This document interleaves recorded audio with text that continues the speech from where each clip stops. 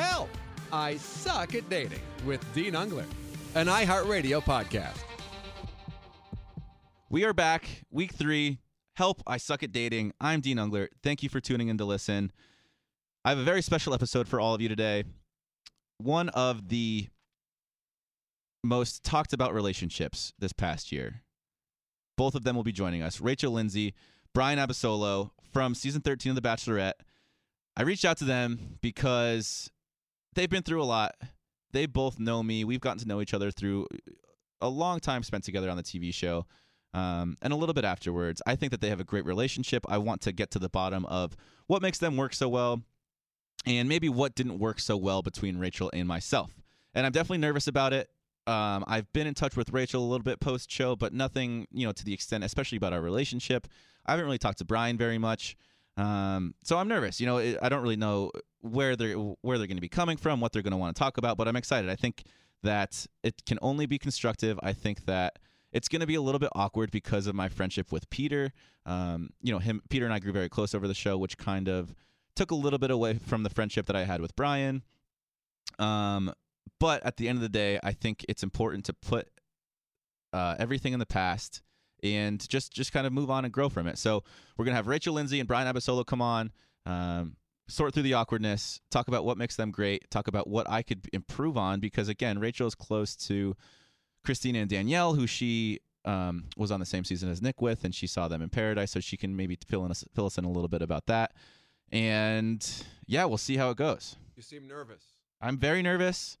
I've had a lot of coffee today. It's been stressful. It was just a trek to get here. My motorcycle broke down on the way to the studio. The producer is yelling at me because I'm running a little bit behind. We had to push the call with Rachel and Brian back a little bit. But again, they're very gracious. They're working with us. I'm trying to calm down. I'm trying to practice my breathing exercises that my meditation app is having me work on. But some things you just can't really settle down on. And so here we are talking to these two people. I'm Dean Ungler. Help. I suck at dating and pretty much everything else in life. So one thing that can make dating easier, I talked about it last week a little bit, dating apps. And you want to know what the best dating app out there is? It's got to be Bumble, because not only can you use Bumble to find dates, you can also use it to find friends. You can also use it to network professionally. I didn't know that. I think that I would love to have more friends. I think that maybe I'll just get on Bumble and start friend finding right away.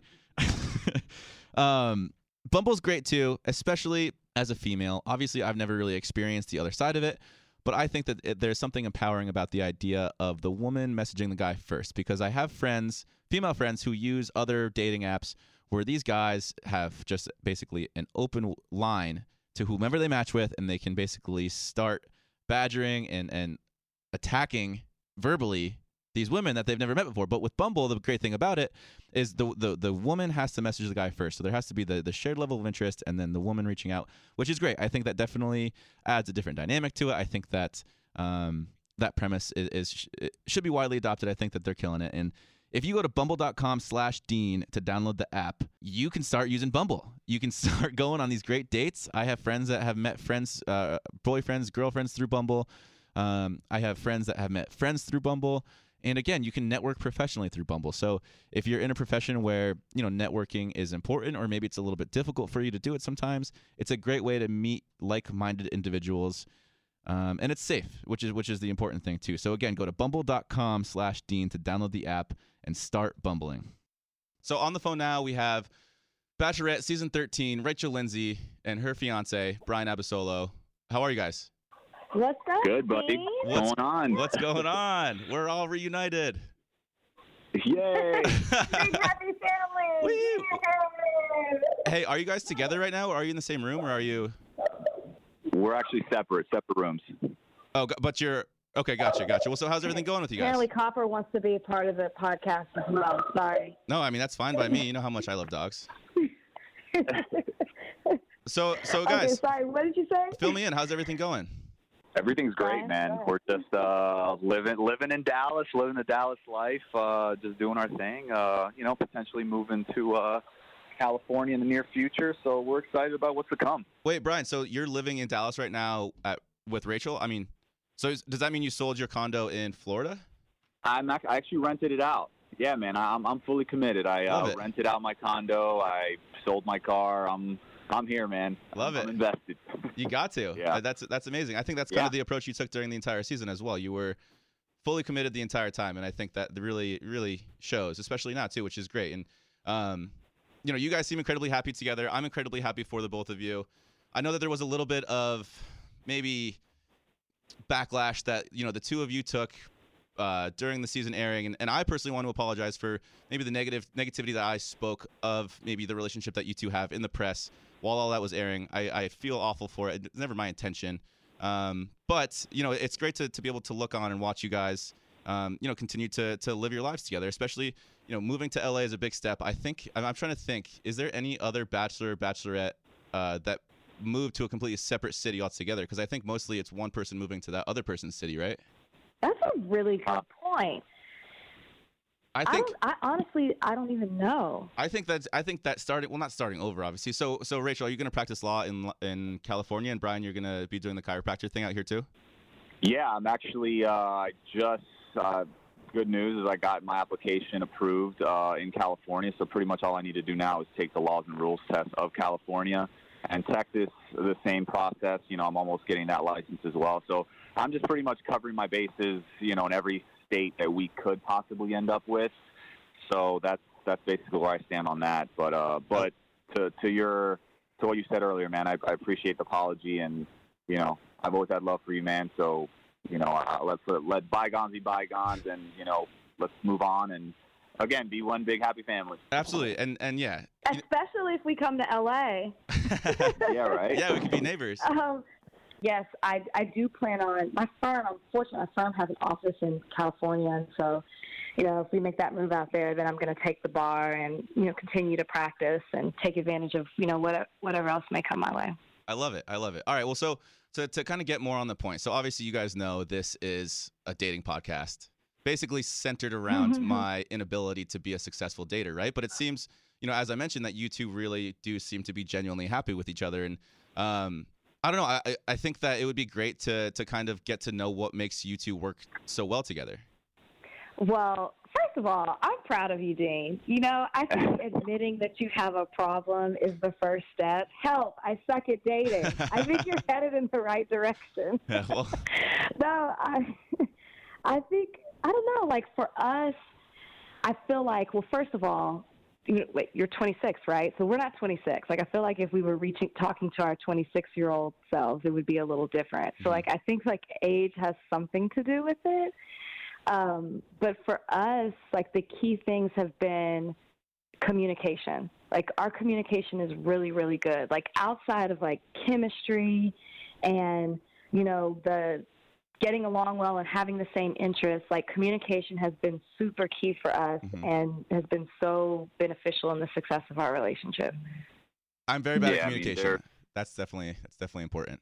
Yeah, I mean, obviously the love and respect has to be there. That's stayed true since the beginning, since we first met. And like she said, communication, honesty, just being totally upfront with each other. Even if the conversation is difficult.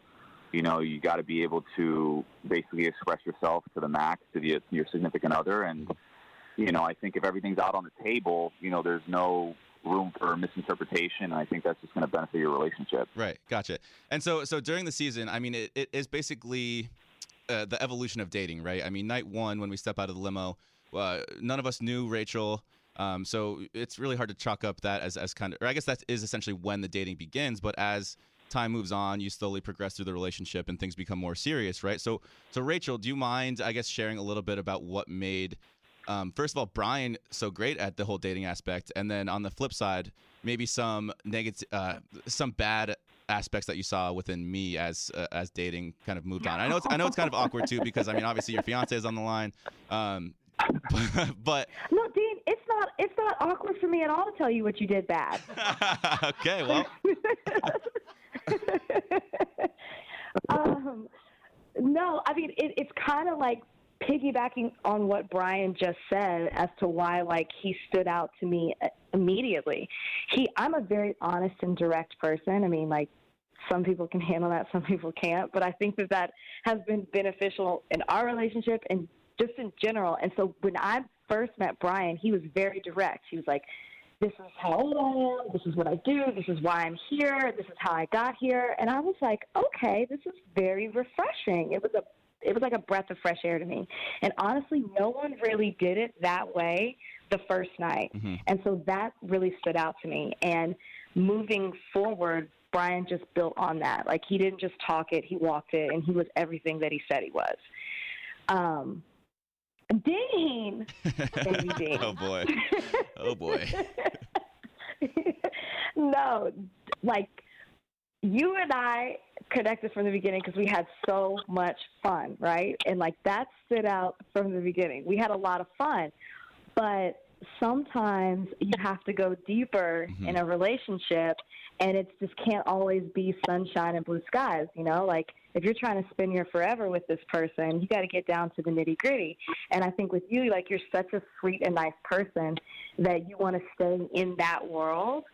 And, you know, I think it was like a little too much fun, you know, like just too fun. I think fun is important, but, you know, you have to go deeper than that. Yeah, I think that wasn't bad, Dean. No, that I mean, that was nice. Thank you for sparing me. But I hope as the conversation wears on, you're willing to dig in a little bit more, because I know obviously you watched a little bit of Paradise and are familiar with kind of some of what happened there. But I guess back to Brian then. So, yeah. Brian, how do you think, maybe like tune it more towards the listeners, what do you think the listeners can do to, I don't know, replicate your, you know, obviously your success that you had on the season? You know, if you're giving out dating advice, I guess what would that dating advice be? Well, I first think that it's just very important to self-reflect and just know exactly what you want. Like, who are you? What do you want? You need to figure that out first. You know, whether that's settling down, being exclusive with someone, or just having fun in dating. You know, you just got to kind of figure out exactly what you want. Now, once you figure that out, then, you know, with any party that you're engaged with, you know, you should basically be 100% honest and forthcoming, and just let them know where you stand and exactly what you want with them. You know, I just think that people get in trouble when they, you know, they beat around the bush and, you know, withhold information or just straight up lie to the other person. And that just brings on unnecessary drama to that person's life, and who wants that? Mm-hmm. So I just think it's kind of like a truth will set you free mentality. You know, if you're just upfront with the person, like, yeah, I think you'll be better off in the long run. And I mean, I don't remember the whole situation with you and the girls on Paradise, but you know, I know you were forthcoming. I just, maybe the delivery could have been a little bit better to each one. Yeah, I agree. You know what I'm saying? Like, I think I saw like a valid attempt at being honest, but you know, I guess maybe I don't know how it came out on on TV. Maybe it was a little bit different than how it actually went down. But I think if you were just a little more blunt, a little bit more direct, I think maybe it would have been a little bit better for you. But and I think that speaks to you a lot too. I think that you have maybe a little bit more self-awareness. So when you're honest, it comes across as more direct and more forward, I guess, in a good way. Because I mean, I always want to be as honest as possible. I think to the point you were making earlier, if you always tell the truth, you never have to remember anything, right? And I just think that I probably sugarcoated a little things more than I should have. But I mean, that's great. I think that's absolutely great advice. Back to the both of you then. Okay, so I think you two more so than anyone in my memory, and it's a short memory because I haven't been a fan of the franchise for very long, but you two have kind of taken a lot of flack on social media, right? Do you guys mind just sharing a little bit about how that affects your relationship? Because I mean, it's definitely unfair. It's these people that don't know anything about you guys, that have watched you for 2 hours every Monday for 9 weeks, that are, you know, making all these rash assumptions and calling you these names, and it's just ridiculous. How do you guys kind of deal with that or handle that? Yeah, I mean, it was difficult in the beginning. I mean, I'm, believe it or not, actually very private normally with my relationships, and so to be so public and honest about like the relationship, and then for people to, not everyone, but to be attacked on social media and then just sometimes in the media, it was really hard individually and then just together as a couple. But I think for us, how we got through it was just being honest with one another about how it affected us and working through that. And I think that helped us get through it. And for us, it was like, if we can get through this, which was a lot in the beginning, then we can get through anything, because it was a lot. It was a lot. But yeah, I think it's a tribute to just our maturity level and just us knowing each other so well and knowing exactly what we want. I think the social media thing, I mean, as you've learned, Dean, I'm sure, not everybody is going to like you 100% of the time or anything. You might think you do everything perfect, and somebody's still going to have a problem with it. So I think one of the best strategies is try to stay off social media, but, if that's not a possibility, like she was saying, communication is key. If we see something out there that's negative or, that's bashing us in any way, we'll talk about it. How do you feel about that? We'll ask each other and we'll talk through it. And, I just think it takes, two people that have that love and respect for each other not let those types of things affect you. So, yeah, I think it definitely comes with communication. Definitely. And so have you guys noticed it kind of like dissipate a little bit since then? I mean, obviously during, I think, was probably the apex and just nonstop, right? But it's kind of simmered down a little bit, I think, right? Yeah, like we're just living living our lives. And I think that, and not paying attention or responding. I mean, I guess I kind of have a clap back here and there sometimes, but like we're trying not to respond to anything, and we're just ourselves. And that's all you can be. And I think people are just either getting tired of, being negative or just hopping on board, like realizing, like it's for real with these two. And so we're just trying to block everything, all negativity out. Love it. Yeah, so, let's not dispel all the love that's out there. I mean, there's a whole lot of love, way more than hate, so, we're happy about that as well. We appreciate all the fan love as well. Great. Well, so how do you guys mind diving in a little bit into how your relationship has changed since the show? I think that, obviously we all had maybe access to see how your relationship developed over the course of the 9 weeks on the show, but now you guys are like living together, you're spending pretty much every moment together, at least when you're with each other in the same city. So how has your relationship kind of evolved from then until now? Because again, it's a unique transition that none of us are really accustomed to. Has that been difficult at all? I mean, social media aside, just essentially just two people living their lives together. I think we obviously get to know more of each other. We're more comfortable in our own skin. Every day that passes, we're able to, express to each other a lot easier than the day before. And, in Rachel, I think I just have a woman that's very patient. She puts up with all my crap and, still loves me. And I feel like that's so priceless, to be able to be yourself and have someone who loves you for who you are. What kind of crap are you talking about, Brian? What kind of crap? Yeah, let's hear Everybody has their quirks. Everybody has their quirks. Everybody has their pet peeves about the other person. It's tough, man. You bringing two people with two distinct personalities together, and it's going to be for a lifetime. So, you're going to get on each other's nerves every now and then, but I just feel that she loves me and I love her to death, and it's just, love rises above all, So, we look past all the flaws, which everyone has, and that's something they should cherish in a relationship when you find somebody like that. What do you guys find yourself arguing about the most? Being late. Being late. Neither one of us are like timely people. So not very punctual. Yeah, one of us has to step up and be the one to do it. So like our time management skills are a little off. And so like, sometimes I'm ready waiting for him and vice versa. And so yeah, like I'd probably say like that's like our biggest thing. Timing. Gotcha. Yeah. I think timing, not only in terms of punctuality, but in terms of where you're at in your life. And this is a perfect segue into my next question is, how important do you think timing played as a factor into, I guess, your guys' relationship, right? I mean, Brian, 37, Rachel, 32. I think that you guys are definitely at a time in your lives where, you wanted to settle down, you wanted to start a family. How important do you think that is in not just your relationship, but in any relationship? I think timing is everything. I mean, that's actually one of my favorite, little monikers. It's something that going in, I had a positive attitude going in to meet Rachel because I did see her being more or less at the same level of where we wanted to be with our futures. She was 31, a professional. She wanted to settle down, and I wanted those same things. Maybe a couple years back, I wouldn't have been ready for that. You know, so I think timing and where the person is in their life and what they're ready for, I think that's paramount.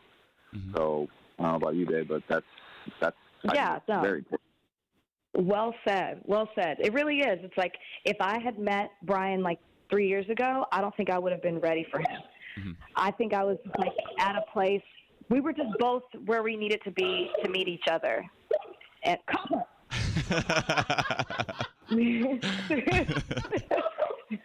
give him a treat, babe. Give him a treat. I don't know if he's agreeing with you, disagreeing with you. I thought that too when I was like, oh God, that doesn't sound good.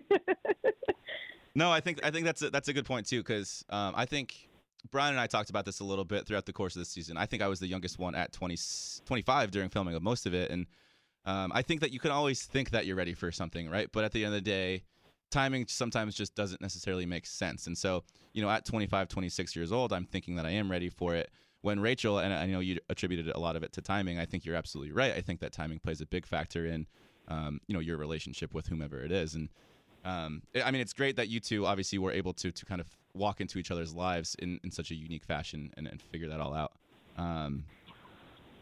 But beyond that,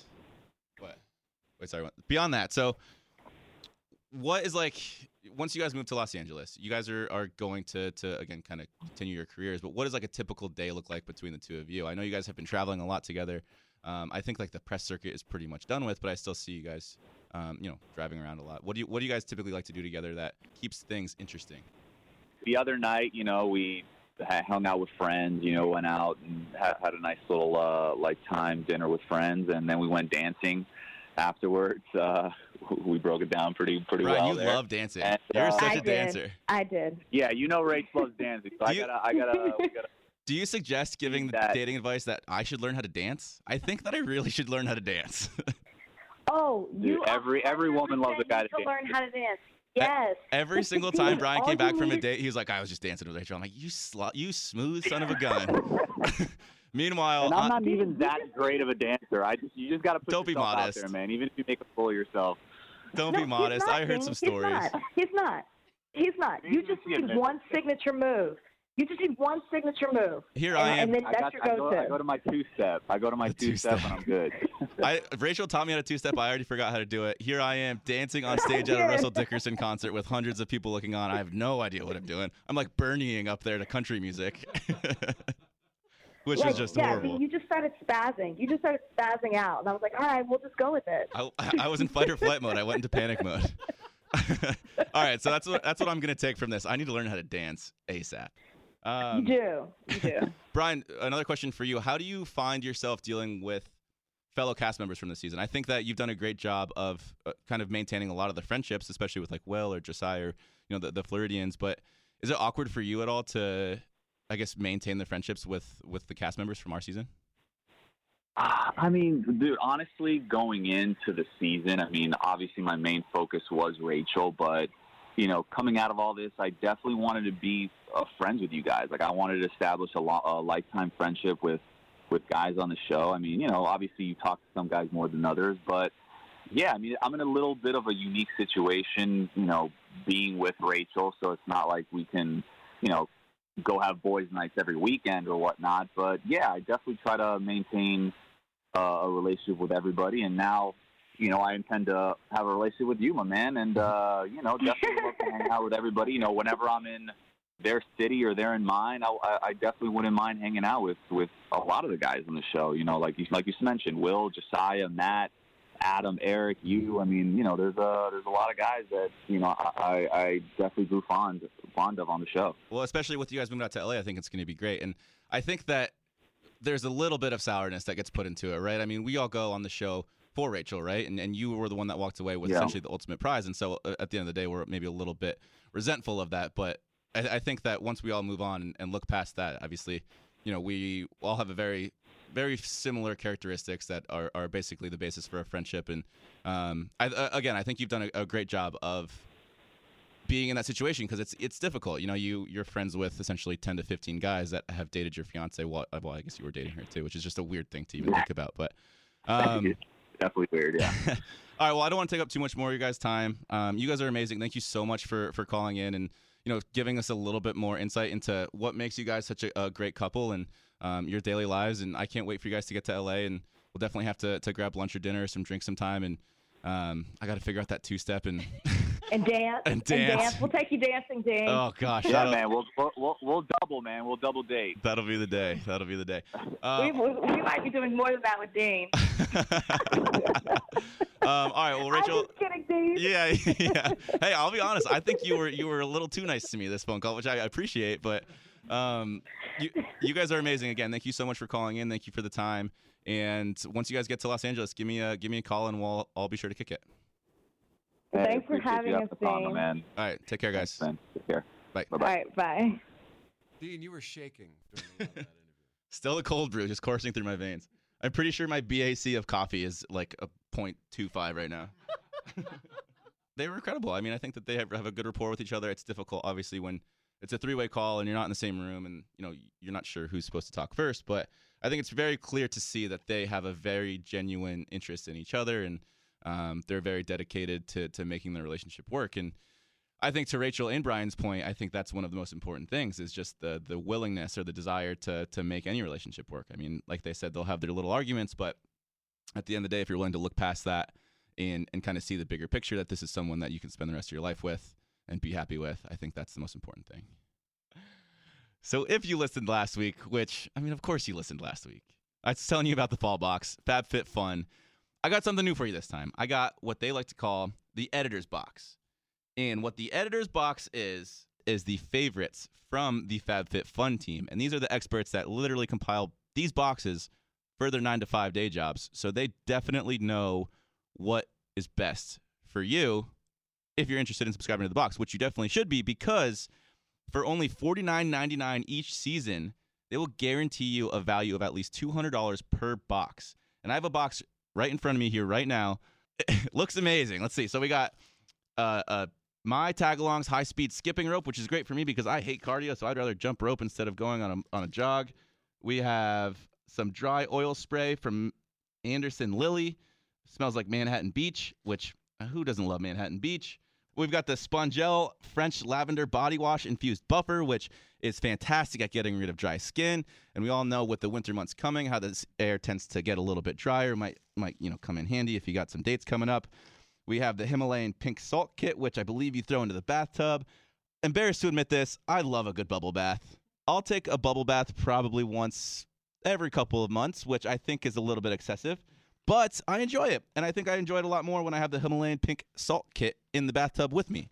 Also, we have this Pure Lease treatment sheet mask for your face. I don't know if you guys have noticed how great the skin that I have on my face is. I think it's so pure and so clean, and I owe all of that to Pure Lease because I actually use this product, and I swear by it, and I think that you would really enjoy it too. That's just a few of the amazing products you'll find in the FabFitFun Editor's Box. And again, for $49.99, you get over $200 value per box. But for you, it's even less than $49.99 because if you go to fabfitfun.com and use the promo code DEAN, you get $10 off this Editor's Box. And again, there's a lot of amazing products in here, a lot that I use myself and I've heard amazing things about. So if you use code DEAN at fabfitfun.com, you'll get $10 off the $49.99 FabFitFun box with a guaranteed value of at least $200, and that recurs every 3 months. You get one of these fantastic boxes. FabFitFun.com, keyword DEAN, DEAN. So throughout this entire journey of me hoping to improve at dating, I've taken it upon myself to reach out to ex-girlfriends, people I've used to date, and the very first love of my life, Carmel, I won't say her last name, Carmel, who's on the phone now. Carmel, how are you? Oh, I'm doing great, Dean. How are you? Well, I appreciate that. Thanks for taking the time to chat with me today. It's actually, I was just talking about how it's been so long, I feel like, since you and I have talked on the phone. No, I think like 10 years, maybe? No, not 10 years. Maybe like 7 or 8 years, but a long time nonetheless. Dude, I was walking down the stairs, answering the phone, and I'm like out of breath. All right, well, take a second. I'll talk a little bit just to kind of give you a second to get your wits and your breath back. So I was just telling them how you were basically the first love of my life, how we dated in high school for, I think it was like a year and a half, right? I embarrassingly admitted that you are the proud owner of my V card. And Oh, nice. and I know we talked about this a little bit via text. So this whole podcast is about me and the listeners to be better at dating, right? And I think no better than anyone to speak to how I was as a boyfriend than you, because you really were in there and entrenched to date me throughout those, year and a half, whatever it was that we were in high school. And for the listeners, so again, Carmel and I dated, I want to say sophomore, junior year of high school. Carmel then went to Sweden on a student exchange program for about a year. And that's kind of how it fizzled out between us, I guess. But Carmel, I mean, can you speak a little bit about what it was like, I guess, to be my girlfriend, as weird as that sounds, and like maybe what you could see in my dating habits back then that I could do better at, anything like that?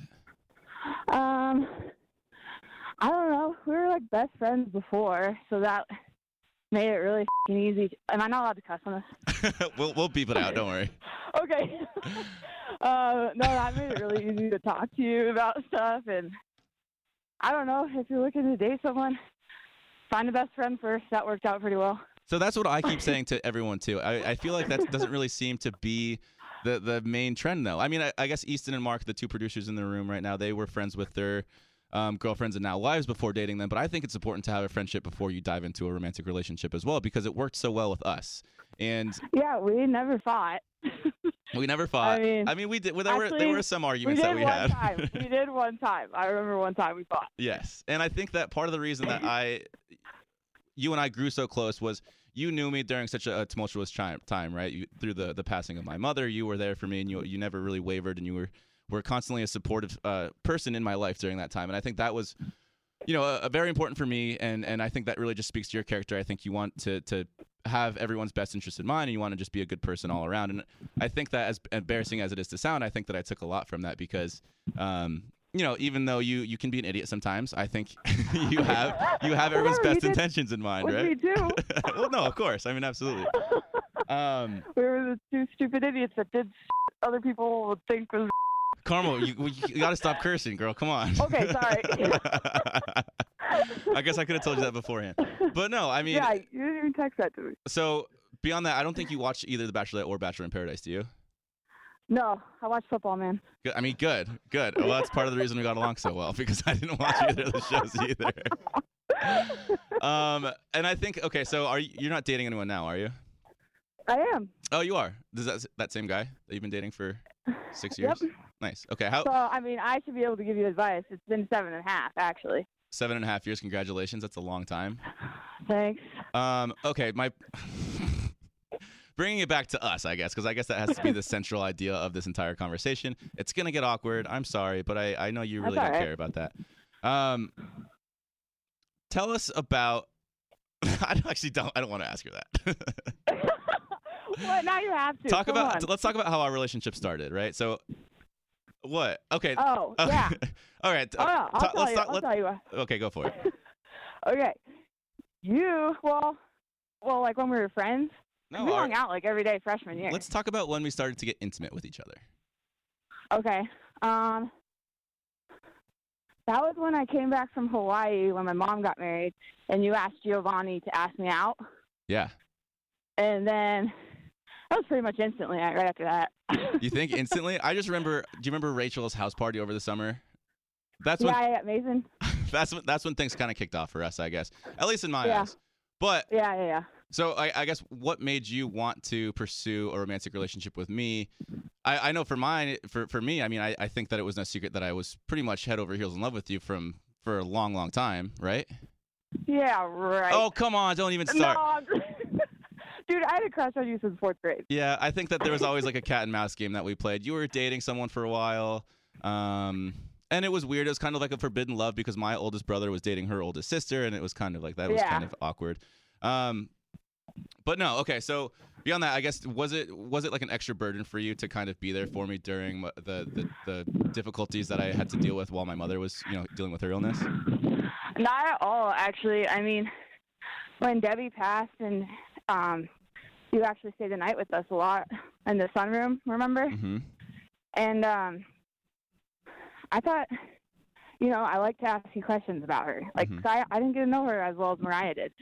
And, I mean, I met her a few times, but I felt like the more I got you to talk about it, the better you felt, and then the more fun we had. But, I mean, I knew that nothing was ever going to replace her at all, but I thought it would just be really healthy for you Mm-hmm. to have an outlet. And beyond all that, too, I think that you were kind of an outlet when my father was making me angry because I would constantly run away from home and essentially spend Oh, time my God, with you yeah, guys. Tip. Yeah, oh my gosh. Again, I know you haven't watched the season, but he's in one of the episodes, and I think you'd get a kick out of it. No, I can't, yeah.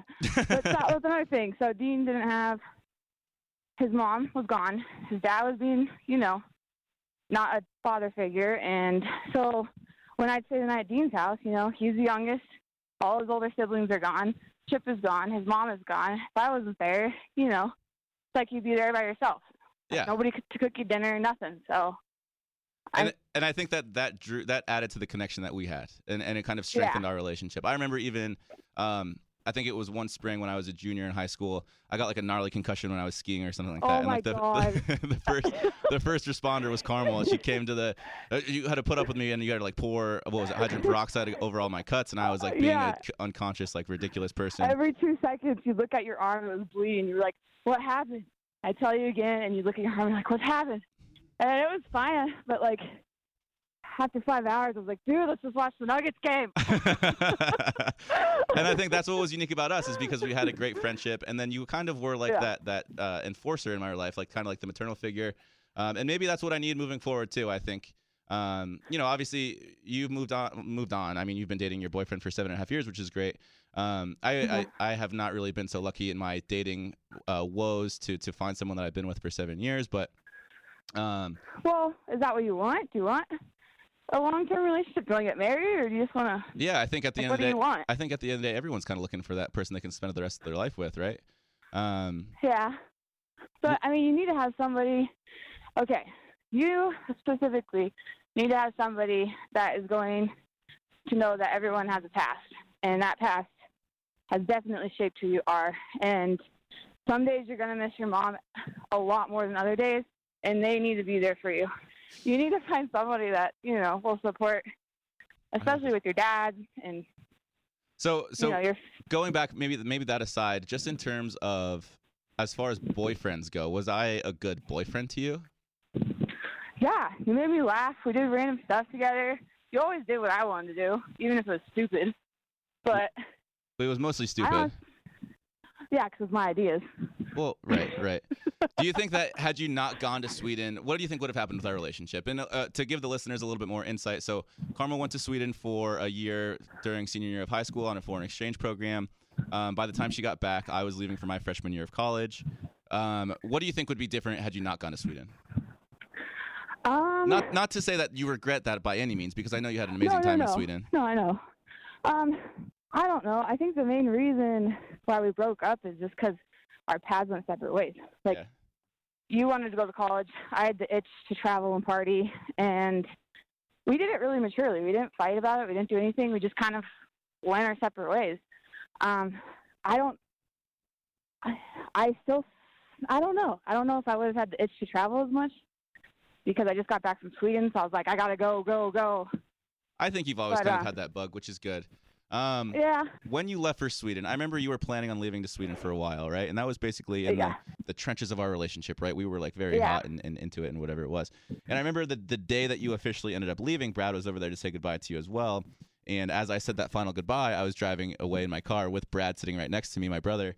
And I literally had to pull over to the side of the road because I sat there and sobbed for 10 minutes. I don't know if I ever told you that, but I literally you did it. I swear to God. And I just felt so bad for my brother because he must have been so uncomfortable. But I literally had to pull the car over. I sat there and I was like, I'm sorry. I just need a second. I was literally bawling my eyes out for 10 minutes because at the end of the day, I mean, I did love you and I knew that I wasn't going to be able to get to see you for a year after that.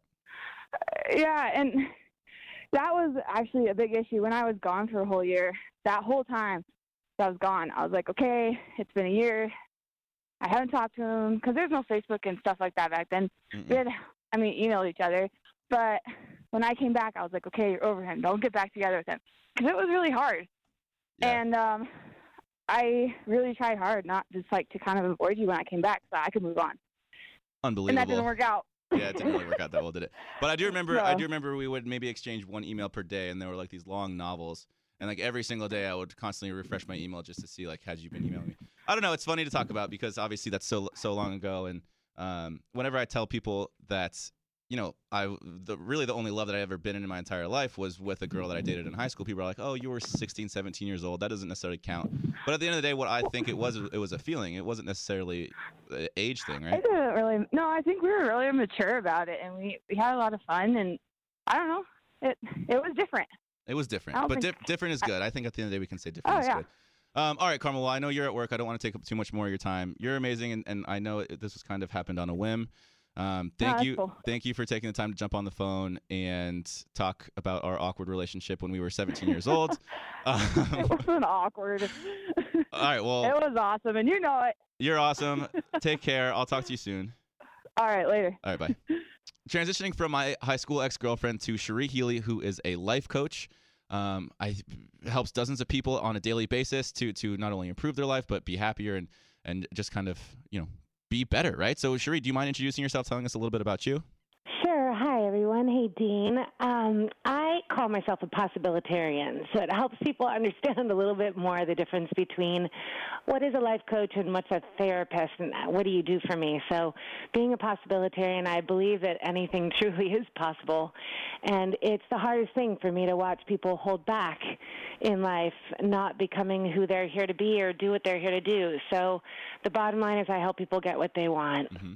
So you help people unlock their true potential, it sounds like. Yeah. I think we all have limitless potential, and we usually just get stuck, right? We hold back because we have fears and doubts, and it sounds like that's a theme for you. It was what was coming up in your last call, holding back, having walls around our heart, and not wanting to really open up and be who we truly are, right? Well, so how do you help someone get through that then? Because there definitely is a certain level of fear to opening up to someone, because when you're that vulnerable, right, you're kind of setting yourself up to be hurt more. At least that's the way I look at it. So how do you help someone kind of push through that mindset? Yeah, well, that is one potential, right? You could get hurt, and that's a risk that we have to take in love. Love is messy, right? But the payoff I see is greater connection, greater intimacy, right? That's the real game we're playing. Is I think if I win at this, I'll actually get closer to this person than anyone I've ever been to. Mm-hmm. If I open up enough. So I think that's the way to kind of shortcut the fear, is to say, I'm going to take this risk, knowing that, A, I'm not going to die. You know, like we have to talk about what the real risk is. You're not going to die. But, yes, could you get your feelings hurt? Could you feel rejected? Absolutely. So but the greater reason is deep love, right? Of course. And here's another issue that I have with that. I think that fear aside, because there is definitely a certain level of fear to it, I just think that telling my story is boring for whoever is listening to it, I feel like. You know, like I don't want to sit there and talk about myself for an extended period of time when I don't even find the story interesting. So how could I expect someone else to? And that's why I constantly deflect with questions about the other person, because I'm more interested in them telling me their story than me telling them my story, right? Well, see, you just got to a really cool truth about yourself. You actually genuinely just want to give, right? You want to give to her. You want to, you know, do more for someone else, which is a really great intention. And if you flip it a little bit and know that what your story does for a woman or somebody that you are trying to connect with is the more depth and range you have, the more emotional capacity, the greater she can open up. Mm-hmm. So it's like we have this weird way of kind of like following your lead, right? And if you come in like with this ability to really take down your walls and show her yourself, then she will too. Mm-hmm. I guess another issue I have, while we're talking about it, I'll keep talking about the issues that I experience in any relationship. I don't want to be treated differently for sake of pity or someone feeling sorry for me. So by sharing a story of losing my mother when I'm 15 or some trial or tribulation that I had to go through at some certain age that made me who I am now, it's kind of setting someone up to be like, oh, I'm going to treat him this way because he had a hard time then. And I don't want that to happen. I want someone to either, like me or dislike me for the person that I am now, not the person that I was before. Yeah, and I get that. Your belief is that if I do this, we instantly get to go to the pity. And that's so emasculating. You don't need that. So I think it's more important to tell the story as, look, I'm going to share this with you because I want you to know me, or I want you to be closer to me. And you can be very clear, I don't need anything from you. I just want you to know me. This is something that I hold. It can sometimes have me close up. It can make me not always be as open as I'd like to. And then there's this cool option that she has to say, hey, babe, are you doing that closing down thing? And she can learn how to bring your walls down. Like we heard your love language is touch, right? Mm-hmm. Yep. Yeah, so you guys could have a shortcut where she knows that if she just touches you enough, that maybe some of the walls will come back down. It's just good to know where our triggers are. I think that's a super generous way to be in relationship, to let somebody know where your landmines are and what your patterns are. It's ultimately your responsibility to deal with them, but if somebody comes in and loves you, she's saying, look, I'm going to tread lightly around these. Mm-hmm. Okay, gotcha. Well, all right, so again, we're here with Cherie Healy, life coach / possibilitarian. All right, so Cherie, I guess my follow-up question is, are you a possibilitarian or a life coach with relationships, or does it span all genres of life, I guess? Oh, yeah, no, it's all things. I think, I'm not the girl that anybody can really put into a box. You don't put baby into a corner. And so, in this business, everybody wants to put you in a box and say, do you do work? Do you do relationships? Do you do, this or that? And I think they're all connected. If I'm going to talk to you about your career, no doubt we're going to talk about how you're showing up in your relationships and vice versa. So it's kind of all of it. Gotcha. I love that. Okay. Yeah.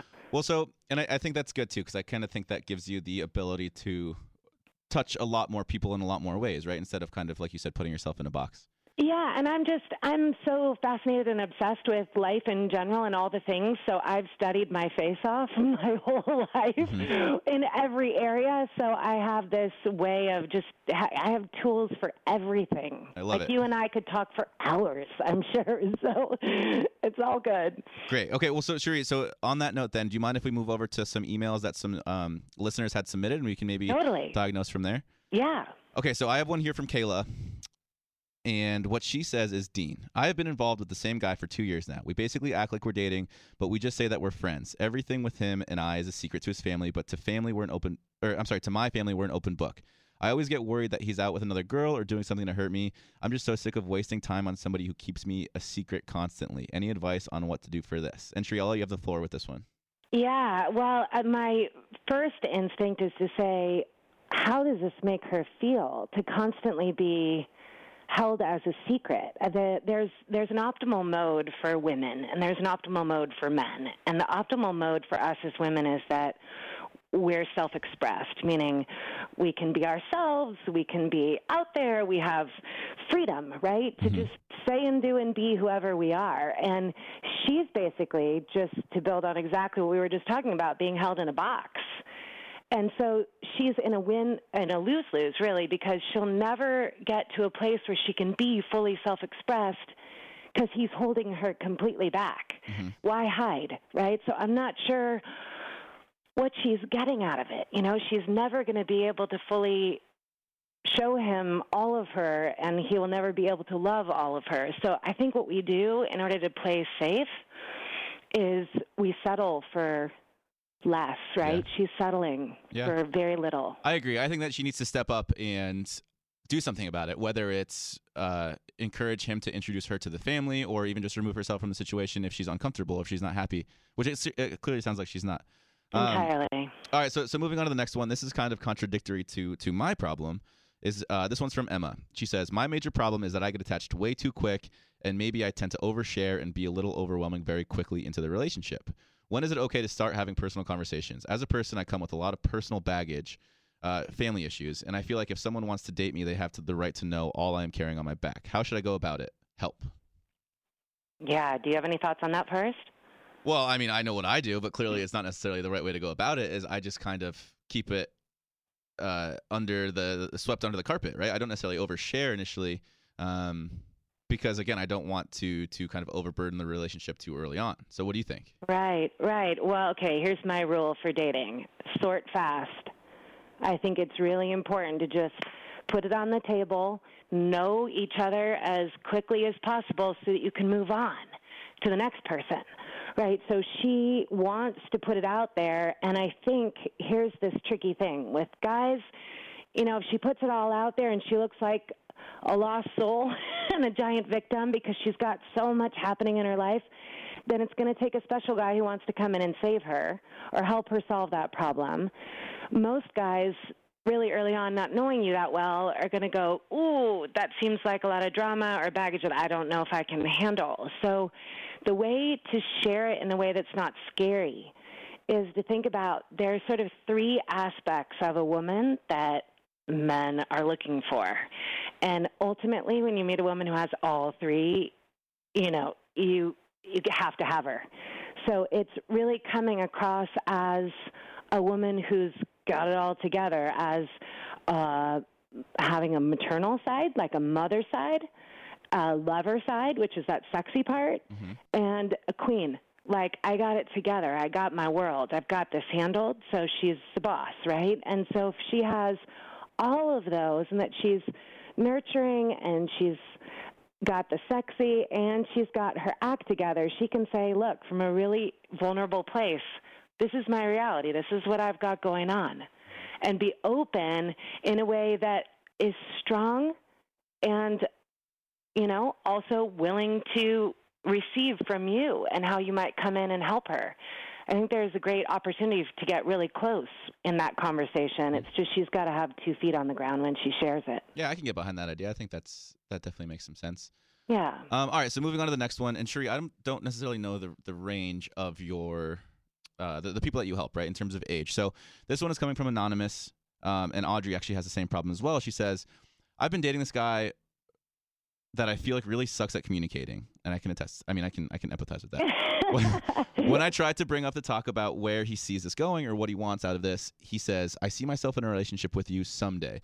What does someday mean, and will you help a girl out? And I guess this kind of is more centric to like the millennial fan base, right? Because I think that as you skew younger and younger, you tend to see this type of behavior in these people, right? Someone that maybe, as Audrey says, wants to have their cake and eat it too, right? Yeah. So what kind of advice do you have for that? Do you want this person, or would you recommend, continuing to spin their wheels and hoping for the best, or is it maybe better to kind of remove themselves at that point? Well, there's sort of 2 parts. You have to think about what is a woman asking for when she says, I want somebody who's really good at communicating. She's asking for safety and certainty. She wants to know where you stand. She wants to know where the relationship is. She's asking for a container, right? So if a guy can come in and say, like, I can love the hell out of you tonight, and that's all I got. That's your container. And she can spread out in that if she wants, or she can say, no, I need more than that. Right? So a good communicator says, like, this is what I can give you. And I think what we find with the younger ones is it's helpful to know the stages of development for men. So when you're dealing with a millennial, right, or somebody in the ages of, like, their 20s, anywhere from, like, 13 to 20s, they're in this phase called being a knight. Like, if you think about the phases, it's from birth to 13, you're a page, and then 13 to the late 20s, you become a knight, and then early 30s up until, like, 45, you're a prince, and then ultimately you become a queen, a king. Sorry, a king. Or a queen, it's okay. So, I'd be happy to be a queen. Yeah, you totally can. But in that night phase where the millennials are, right, the only thing that is paramount to most, I mean, this is making a generalization, right, but it's fun.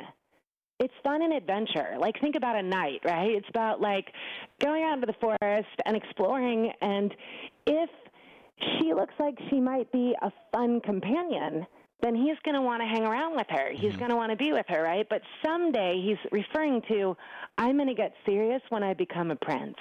And I'm not there yet, and I can't give you that yet. Okay. Right? Which is fair. She's got to be cool with where he's at or date somebody older who has more to give. Yeah, that's great advice. I guess I've never really thought of life in stages like that, but I can see where you're coming from. Yeah. All right, Cherie, I have one more listener submitted email for you.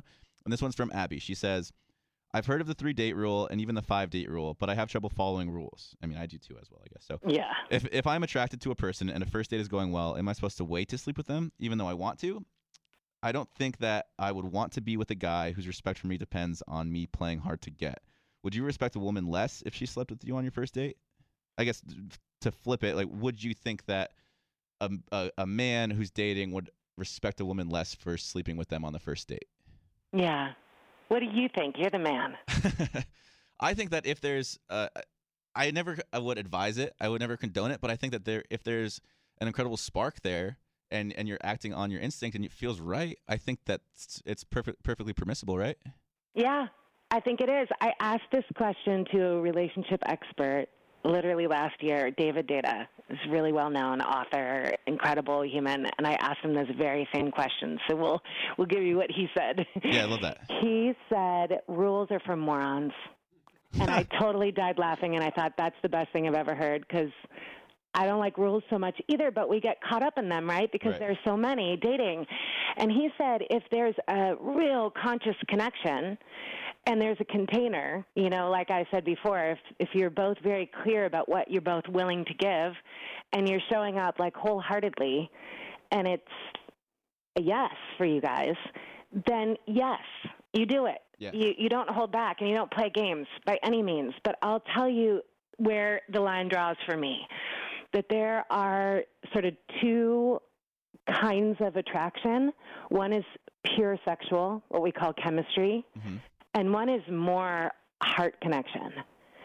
And when you're in a pure sexual connection, it's going to cause some kind of fallout, right? Because you're going to come together, have sex, and then it's going to be like, oh my God, why didn't he call? Now there's all this expectation of like, we need to put a label on this. We need to figure this out. Everybody goes a little like cuckoo if it isn't that heart connection, where in the heart connection, he will call again and you will have more to explore and he won't disrespect you because there was more of a give, you know, like, I'm attracted to you beyond just your body.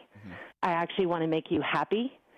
And that kind of deeper connection says to me, yes, you can have sex right away if that's there. If it's just pure sex, it needs to be spoken about and declared before you jump in. And I think that kind of goes back to what you were saying initially, just about what you've been doing. It's bad to put those types of things into a box. It's bad to put yourself into a box, but it might be even worse to put a relationship into a box to where because I mean, you have to assess everything on a case-by-case basis, right? You can't have one overarching rule for every relationship that you're going to be in. Right. Right. Yeah, it's very, and that's why relationships are so hard for people because they want to just nail it. They want it to just stay the same, right? Nothing stays the same. For sure, our emotions don't, right? Especially with women's emotions, and why when you are more free with yours, you know, then that storm that can constantly be changing between the two of you can get really exciting and interesting, not something that you have to be scared of. Absolutely. All right, Cherie, well, thank you so much for the time. Do you mind sharing your website for the listeners so they can check it out if they want to? Yeah, sure. It's CherieHealey.com, and I'll spell it out, CherieHealey. Perfect. Cherie, you're amazing. Thank you so much for the advice. Look forward to maybe having you on again sometime if you're willing. And I would love that. That's amazing. All right, well, take care, and we'll talk to you soon. All right, can't wait. All right, bye. Bye. All right, Cherie Healey, ladies and gentlemen. She's great. She seems like such a free spirit. She seems like just a great person to hang out with.